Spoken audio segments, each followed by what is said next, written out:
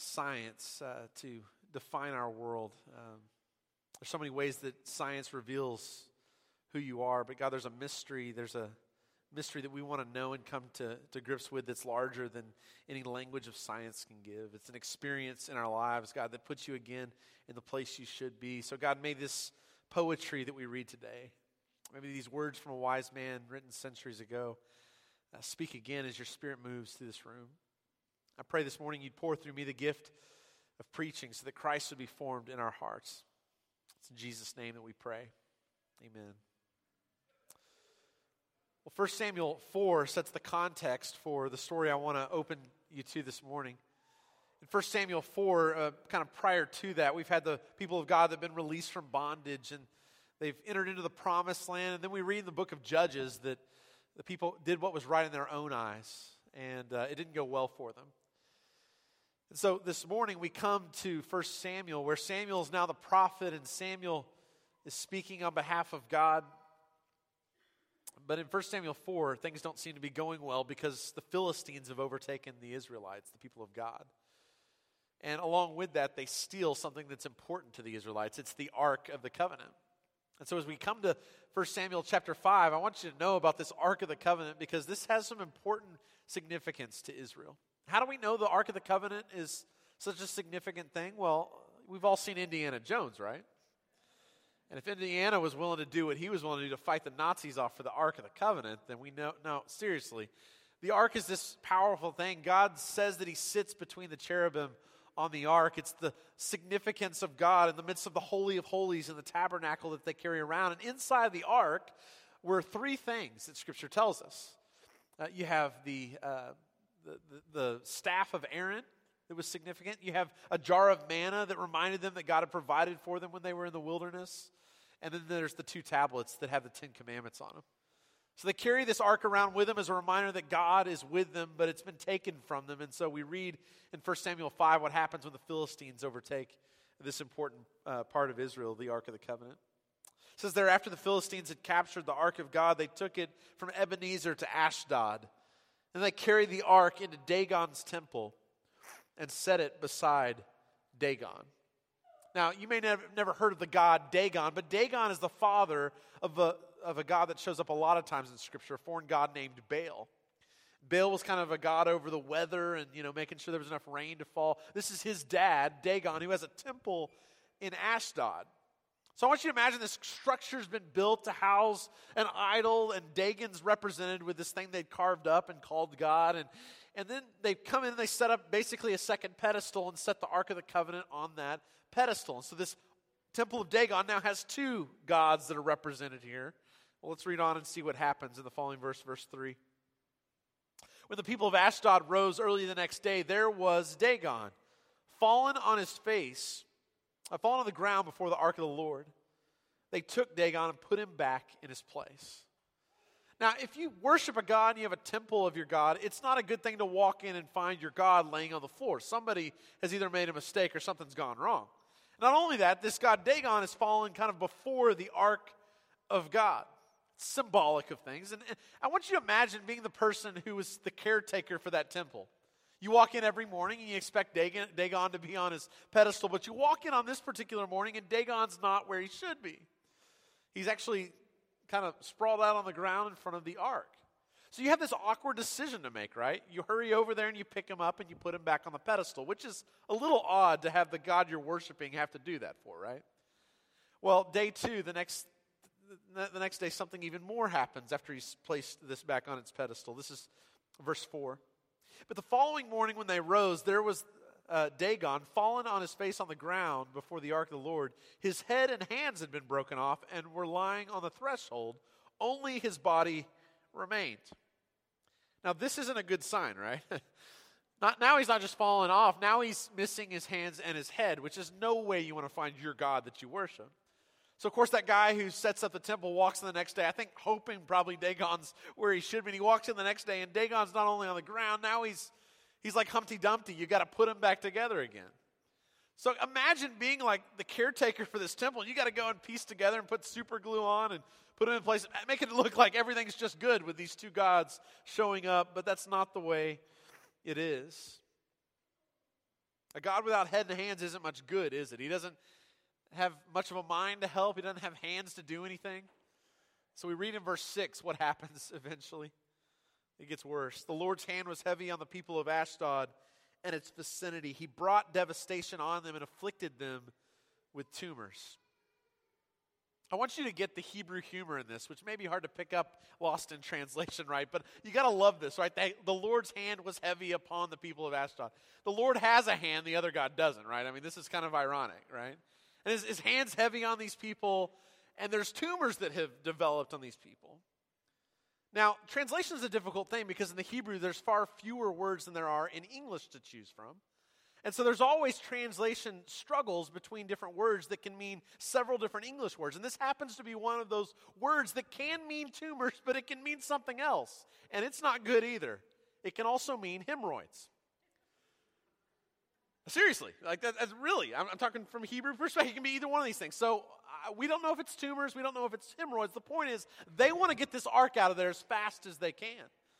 So that's what they do. They hand the ark back to Israel and everything seems to be better again. It's a funny story, a great story to tell your kids before bedtime, but this story's trying to make a point. See, monotheism is new on the scene in this day and age, right?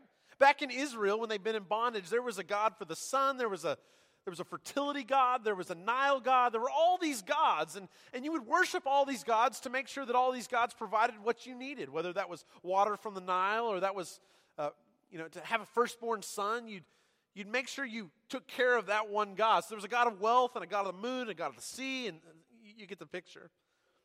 In fact, the early Christians were known in the first century AD as atheists, which is interesting because they believed in God. The reason they were called atheists is they didn't believe in all of the gods. They were monotheists, and this was a huge leap forward for the people of God because what they were saying was, all these gods that everyone worships that you're so inclusive of, that's not how this works when it comes to Yahweh. He demands full loyalty. He's the only God. He's the most powerful God, and he doesn't allow you to have an open relationship and worship others. So in the book of Acts, there's a story where Paul, the apostle, comes into the city of Athens. And he goes up on a place that some of you may have visited if you've ever been to Athens. It's near the Parthenon, just a little down the way. There's this place called Mars Hill. And Mars Hill was where all the philosophers of their day would gather, and they would debate all kinds of things about philosophy. But there were all these gods that were up on Mars Hill. There was all these gods like they were worshiping back then. But then there's this extra god that shows up. There's the god to the idol to the unknown god, the statue of the unknown god, basically. So basically, you don't want to offend any god, so you think of as many as you can, you create statues for them, but you create one more just to make sure you didn't miss one, right? And Paul walks into this scene. What do you expect Paul to do? Well, you guys know there's only one God. What are you guys up? That's not what he does. He walks into Athens and he says, you know what? You people are very religious. You're very spiritual. He actually affirms them before he tries to share the truth of them. And he says, listen, there's a God to the unknown God here. Let me tell you about him. This God is actually the one true God. And some believe him, some are converted, but many aren't in this scene. But I love the way Paul enters into this. It's not to condemn, it's to affirm where he can and then to point out, hey, you have this unknown God. Let me tell you exactly who he is. But in 1 Samuel 5, it makes it clear that God doesn't allow himself to stand beside any other idol. And then there's another interesting part of the story that I don't quite understand. I mean, if I were this group of people that had this God with no arms and no head, I think I'd opt for the ark God over this God, right? But what do? They send the ark away, and they keep believing in this God that really has no power at all. They don't repent and follow Yahweh. They end up following Dagon. See, there's only one thing that you can count on idols to do. And I talked about this last week. Idols are good for this. Idols never fail to fail. It doesn't matter what idol we put in our lives. If we elevate anything above God, that thing will always fail us because that's what idols do. And even though that's the case, and we found that in our own lives, we tried to put things in that place that's going to fill us up, what we end up doing is trying something else, don't we? We keep trying even though we know they fail us. So last week we talked about the temptation to make people into idols. We talked about the idol of family relationships. Sometimes we expect spouses or children to become for us what only God can, and no human can bear the weight of godhood. So what we do when we put that person on the throne of our lives is we put too much pressure on the relationship, and the relationship ends up crumbling because it can't bear the weight that we try to put onto it. This morning I want to move from talking about the idolatry of people to talk about the idolatry of things, of experiences. I want to talk this morning about the God of pleasure. And to do that, I want to look to a story of a guy who knew pleasure real well. His name was King Solomon, and that's where I told you to keep a bookmark in Ecclesiastes chapter 2. Now, King Solomon was the son of King David. King David's the most famous king in Israel's history. So Solomon asks God in a scene actually for wisdom, and so he becomes the wisest man on the face of the earth. The Queen of Sheba comes and sees all the wisdom and all the wealth that he has. He's the wealthiest man on earth at this time. Solomon writes several books, and Ecclesiastes is one of those books that Solomon writes. And Ecclesiastes is basically his chronicling of trying to put different gods on the throne of his heart, and they all fail him. So in the beginning, in chapter 1 in Ecclesiastes, it says, meaningless. Meaningless. Everything is meaningless. He's tried all these different routes. He's tried through work. He's tried through pleasure. He's tried through all kinds of different routes, trying to find where life can be had, where it can be enjoyed, and he doesn't find it in the places he would expect. And so in chapter 2, it talks about his pursuit of happiness through pleasure. And this is what it says. This is Ecclesiastes 2, beginning in verse 1, the words of Solomon. I said to myself, come now, I will test you with pleasure to find out what is good. But that also proved to be meaningless. Laughter, I said, is madness, and what does pleasure accomplish? I tried cheering myself with wine and embracing folly, my mind still guiding me with wisdom. I wanted to see what was good for people to do under the heavens during the few days of their lives. I undertook great projects. I built houses for myself and planted vineyards. I made gardens and parks, planted all kinds of fruit trees in them. I made reservoirs to water groves of flourishing trees. I bought male and female slaves and had other slaves who were born in my house. I also owned more herds and flocks than anyone in Jerusalem before me. I amassed silver and gold for myself and the treasure of kings and provinces. I acquired male and female singers and a harem as well, the delights of a man's heart. I became greater by far than anyone in Jerusalem before me. And in all this, my wisdom stayed with me. I denied myself nothing my eyes desired. I refused my heart no pleasure. My heart took delight in all my labor, and this was the reward for all my toil. Yet when I surveyed all that my hands had done and what I had toiled to achieve, everything was meaningless. A chasing after the wind, nothing was gained under the sun. So you see Solomon's quest, right? All these different forms to pursue pleasure. He seeks pleasure in wine. He seeks pleasure in construction projects. He seeks pleasure in empire building, in his riches and entertainment, in a whole harem of women. He denied himself nothing in his pursuit of pleasure. And it seems like he had a great time. It doesn't say it wasn't pleasurable. I mean, if you're engaging in sin and it's not fun, you're doing it wrong, right? But that doesn't mean that there isn't a cost to be paid for the pleasure that we pursue. Because in the end, what Solomon says, I pursued it all, and what I found it was meaningless. It's a chasing after the wind. Couldn't catch up to it. This pursuit of happiness is something that's enshrined in America's founding documents, isn't it? Something we've been said that this is a right that we have to pursue. And many of us have spent our lives, we've even spent our salaries pursuing this thing. And yet it's elusive, isn't it? What do we have to show for it? After all your pursuits toward pleasure, are you more filled or are you more empty? Here's what I found after a decade of ministry, of walking with people, walking in my own journey along these paths, is when we begin to worship pleasure, the end result is always pain. When we begin to worship, enthrone pleasure, pain comes on the other side. I've seen it in families that have been split apart by decisions to pursue this. I've seen this in the lives of individuals that find addiction on the other side, trying to find something that would fill them. Now, I want to clarify before you misunderstand. Pleasure is a gift from God to be enjoyed. And God's commands are not meant to keep us from pleasure. They're actually meant to lead us toward pleasure. Remember, God created the world for our enjoyment. And the problem is not when Christians enjoy the creation. The problem comes when Christians enthrone the creation. When they take created things and they put them out of order and try to find all of their life and suck all of the juice from these things to fill their life in a way. Now, I want to say and affirm what the church often hasn't. And that is that pleasure is a good thing. It's something that God created for our enjoyment, but not for our worship. The food, for instance, is a gift, right? I mean, God designed our bodies to need constant nutrition. And He could have designed any process for us to get that nutrition, but He gave us a great gift in food that's to be enjoyed. I mean, who doesn't enjoy Bluebell ice cream, right? God knew what He was doing. God could have made eating a miserable experience. Could have made all the food taste bad. And there's still some that I try to opt out for, but on the whole, it's an enjoyable experience. But when food moves from being a gift to becoming a god, when we start to look for food to do for us what only God can do in our lives, it doesn't turn out good. Just look at the stats on obesity and heart disease in our country, and you can see the result of a culture that sometimes allowed food to become that god. Sex is also a gift that the church hasn't always affirmed. God commanded us to be fruitful and to multiply.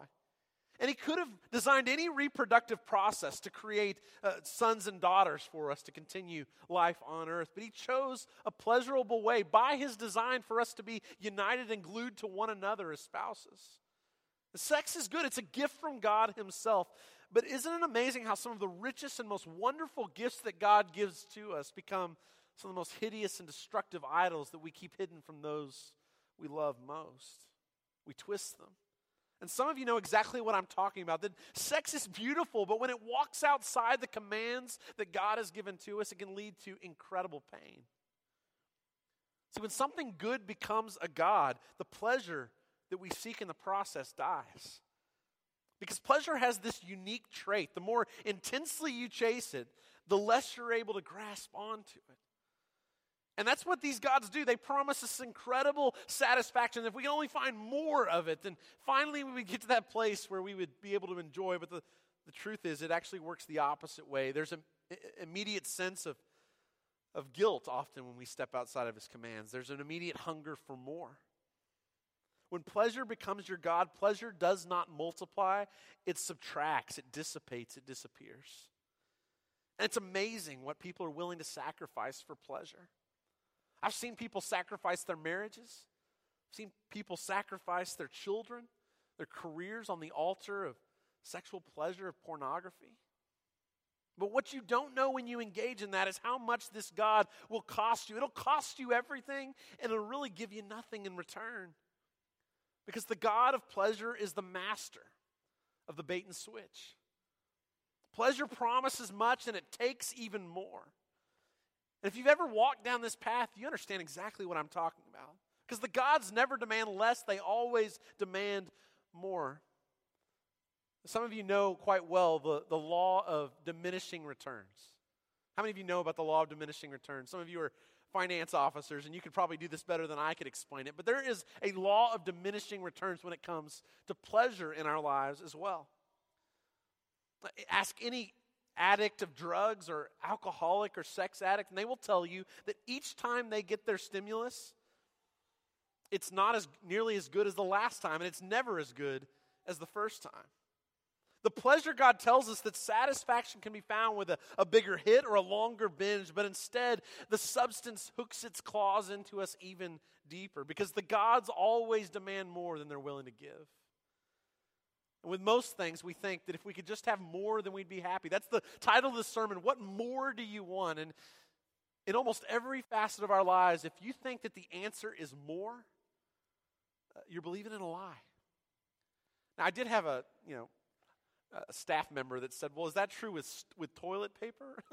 I mean, it's not true with everything, right? We need nutrition to live, right? There are things in our lives we know we need more of. But when it comes to these substances and these things that we begin to think, it will fill us up if we just have enough. There's never enough.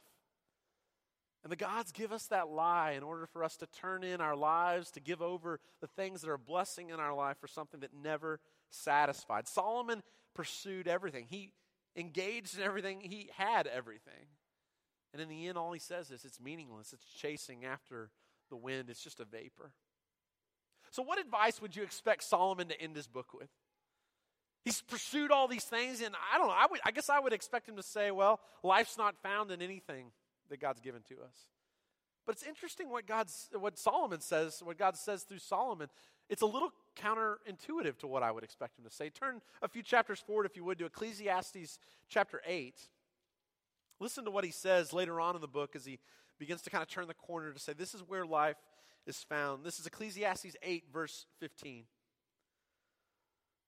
It says there, so I commend the enjoyment of life, because there is nothing better for a person under the sun than to eat and drink and be glad.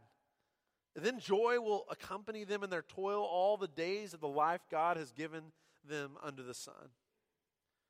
Now in chapter 2, it's interesting because he says something that seems the opposite, doesn't it? I pursued pleasure, I pursued all these things, and what I found on the other side was no enjoyment. It was nothing. But just a few chapters later, Solomon encourages the reader and says, here's what I want you to do. I want you to enjoy your life. I want you to enjoy the food and the drink that I give to you. A little bit later in chapter 9, he says, I want you to enjoy the wife, the spouse of your youth. What's Solomon trying to say?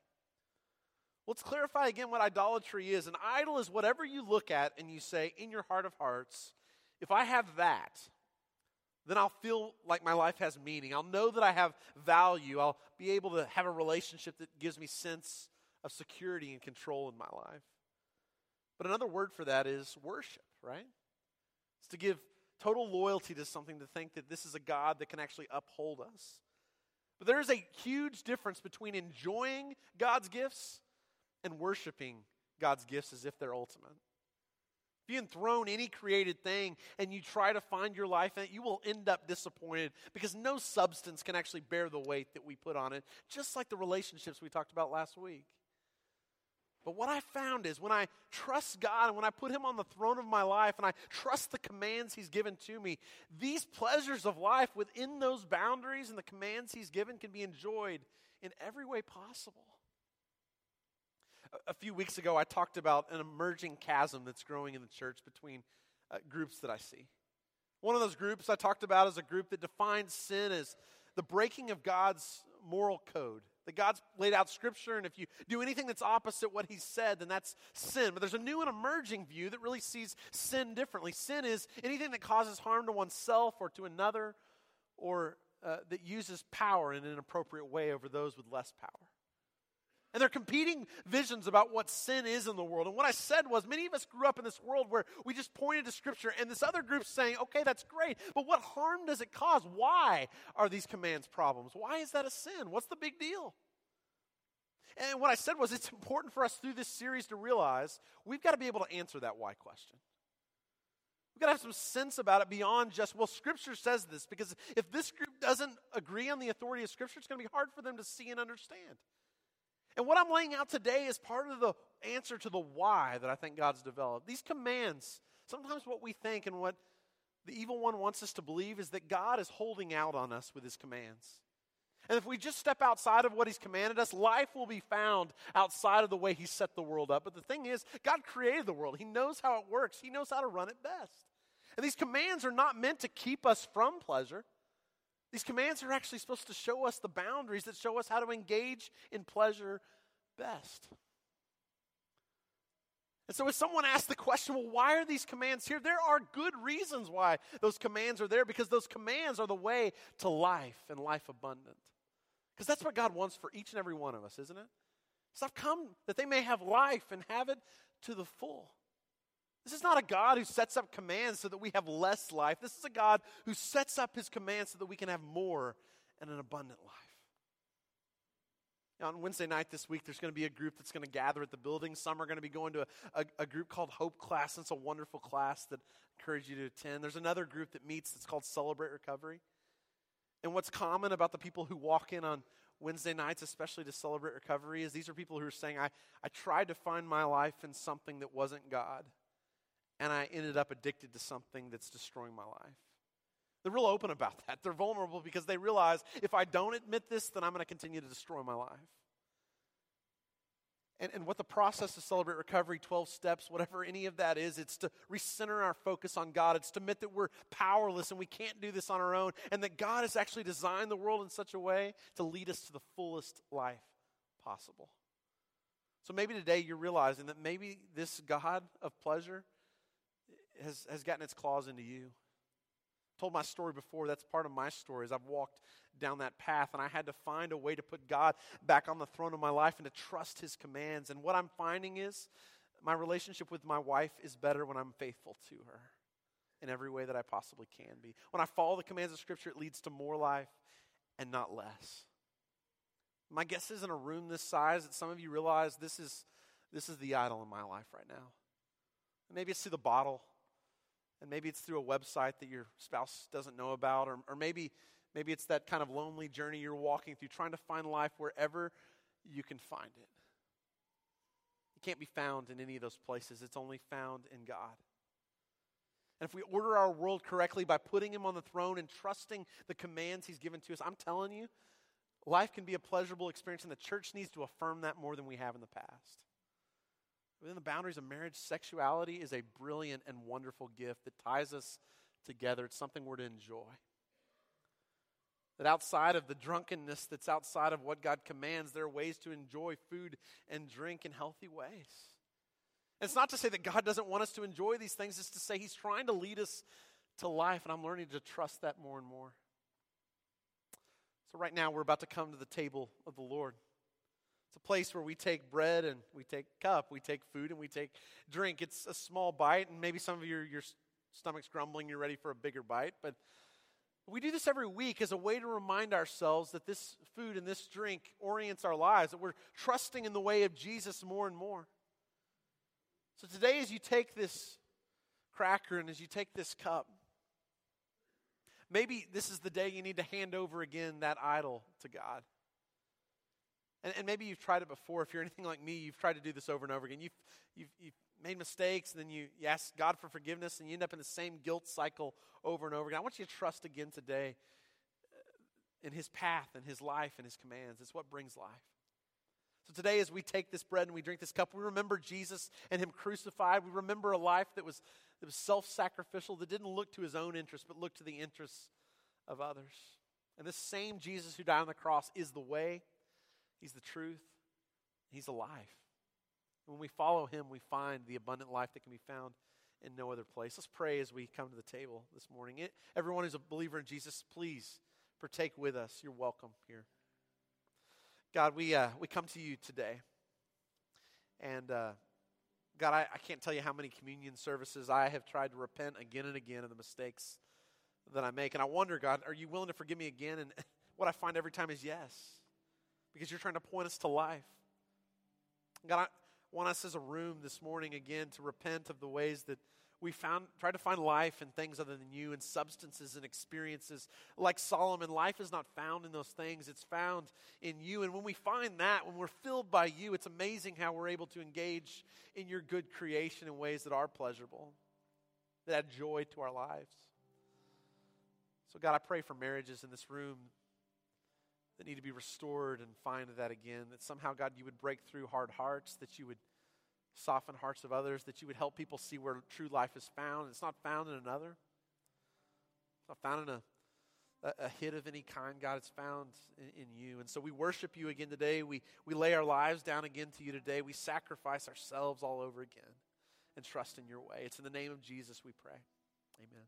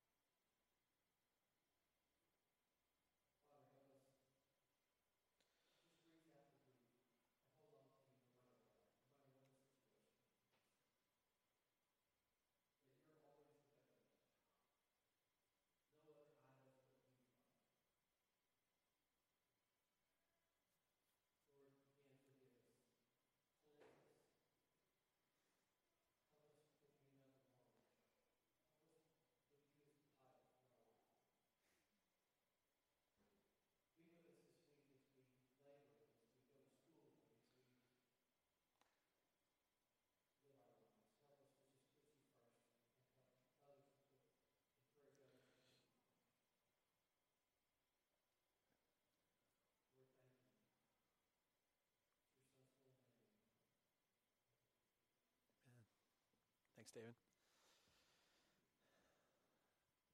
As we close today, I just want to make you aware that every Wednesday night there's people here at the building that would love to greet you. If you've got something you want to walk through in your life, Celebrate Recovery's changed my life, and there are people here that would love and tell their stories all the time about what God's doing. And so we want to invite you at 7 o'clock on Wednesday nights to come up here and be a part of that. If this sermon's hit you in particular in a way, maybe that's a group for you. I'd love to talk with you also if you'd like, or there are people to pray in the back if you'd like to do that before you leave today. I want to close, though, with a word from Scripture that we read just a moment ago, and then we're going to sing a final song after that. If you'd stand right now, I want to read this benediction and blessing over you before we sing and finish our time here and are sent out to be the light of the world.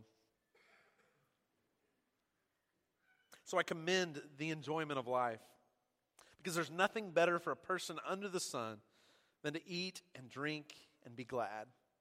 Then joy will accompany them in their toil all the days of the life God has given them under the sun. May we love God, may we love people, and may we serve others. Let's sing about that God one more time who's better.